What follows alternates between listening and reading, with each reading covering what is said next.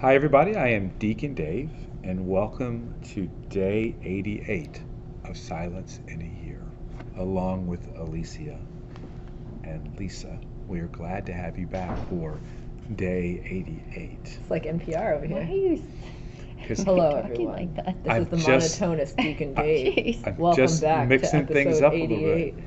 88. If it's not broken, don't fix it. So let's turn it over to Lisa. Go ahead, Lisa. Okay, People are about to trying to break. have reconciliation in there, so we should probably not be so loud. Well, maybe we should close those doors. Okay, go ahead, Lisa. My title that I chose Yes. with the inspiration of the Holy Spirit was Magnificent Silence of God. And the word that jumped out to me was nourishment. Deacon Dave wrote, Cardinal Sarah said that silence generates a great love that nourishes. In each person, the wisdom of God creates a nourishment for the silence. And it just reminded me of God being the great provider and how we just need to, or at least I need to more fully rely on Him for all of my needs. And especially like when, like things like trials or struggles or when I get in my head that His love is always there and His love is all I need, that, and that's all that I need for nourishment, instead of letting different things affect me in a negative way. Alicia, what do you think? So just thinking of the word nourishment just automatically brings me to the Eucharist, the sacrament of the Eucharist, because that nourishes our soul, and that we carry Jesus in our heart, and that's nourished by the Eucharist. But Cardinal Sarah also said something that I thought was really interesting. He says that even the sweet sound of the gospel can express that. Not even the sweet sound of the gospel can express the magnificent silence of God. And I struggled with that because I thought, what is he saying? But I mean, I get what he's saying, that not even that can fulfill us and nourish us as much as the love of Jesus itself. And I see that as being the Eucharist. Yeah, so just being present to God, right, without any fanfare in the silence is the most powerful way to encounter Him. And I actually wrote down in my notes, it's so very important to just be without anything else.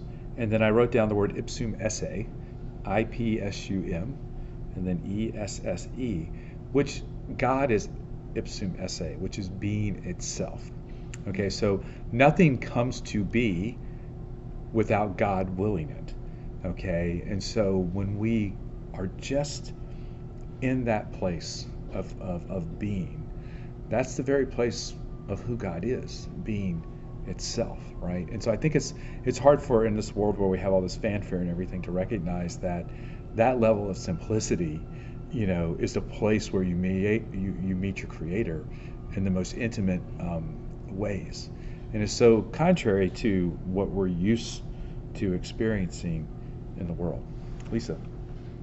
Well, I was just thinking about the title of today's episode, The Magnificent Silence of God, and just when the Eucharist is being elevated and the bells, and even though there's noise there, I just feel like that's a magnificent silence of God, just because I just, really focus on Jesus being present there and just His love for each and every one of us. And I just think, even though there's some noise going on, I just feel like that's like silence.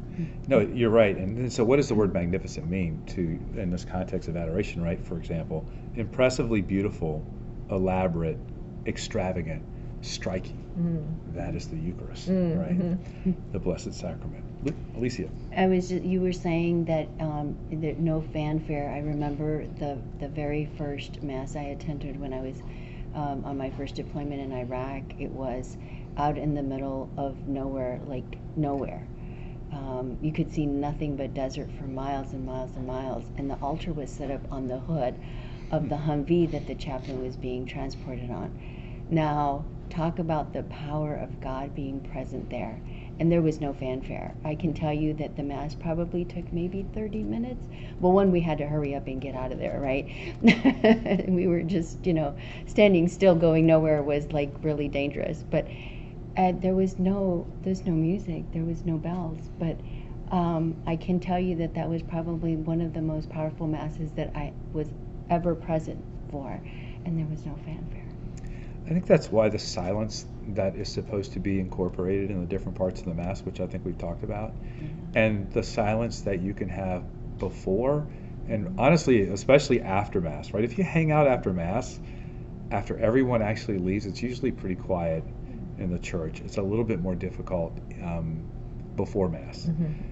If you happen to have a daily Mass chapel and the Blessed Sacrament is there, then yeah, you can go early and stay there and not have all that noise. But yeah, just the simplicity of it all is really quite beautiful.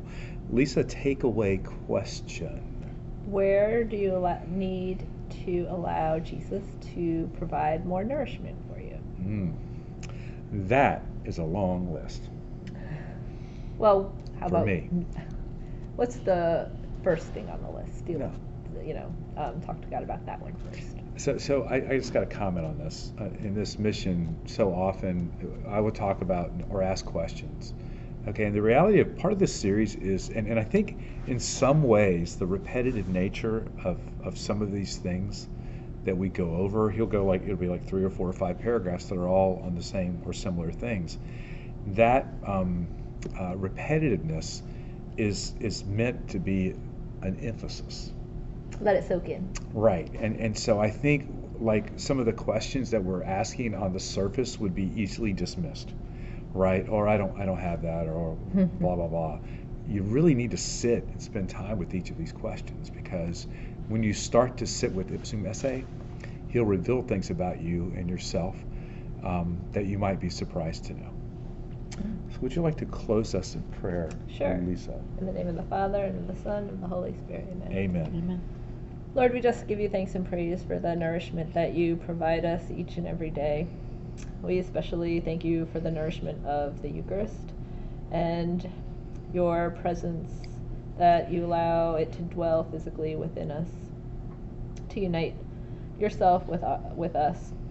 And Lord, we just ask that you allow us to continue to grow in the grace of just being present with you and inviting you into all that we do, so that we may continuously be present to you. And we pray all this in the mighty name of Jesus. Amen. May Almighty God bless you in the name of the Father, and of the Son, and of the Holy Spirit. Amen. Go in Amen. peace. Thanks be to God. Bye.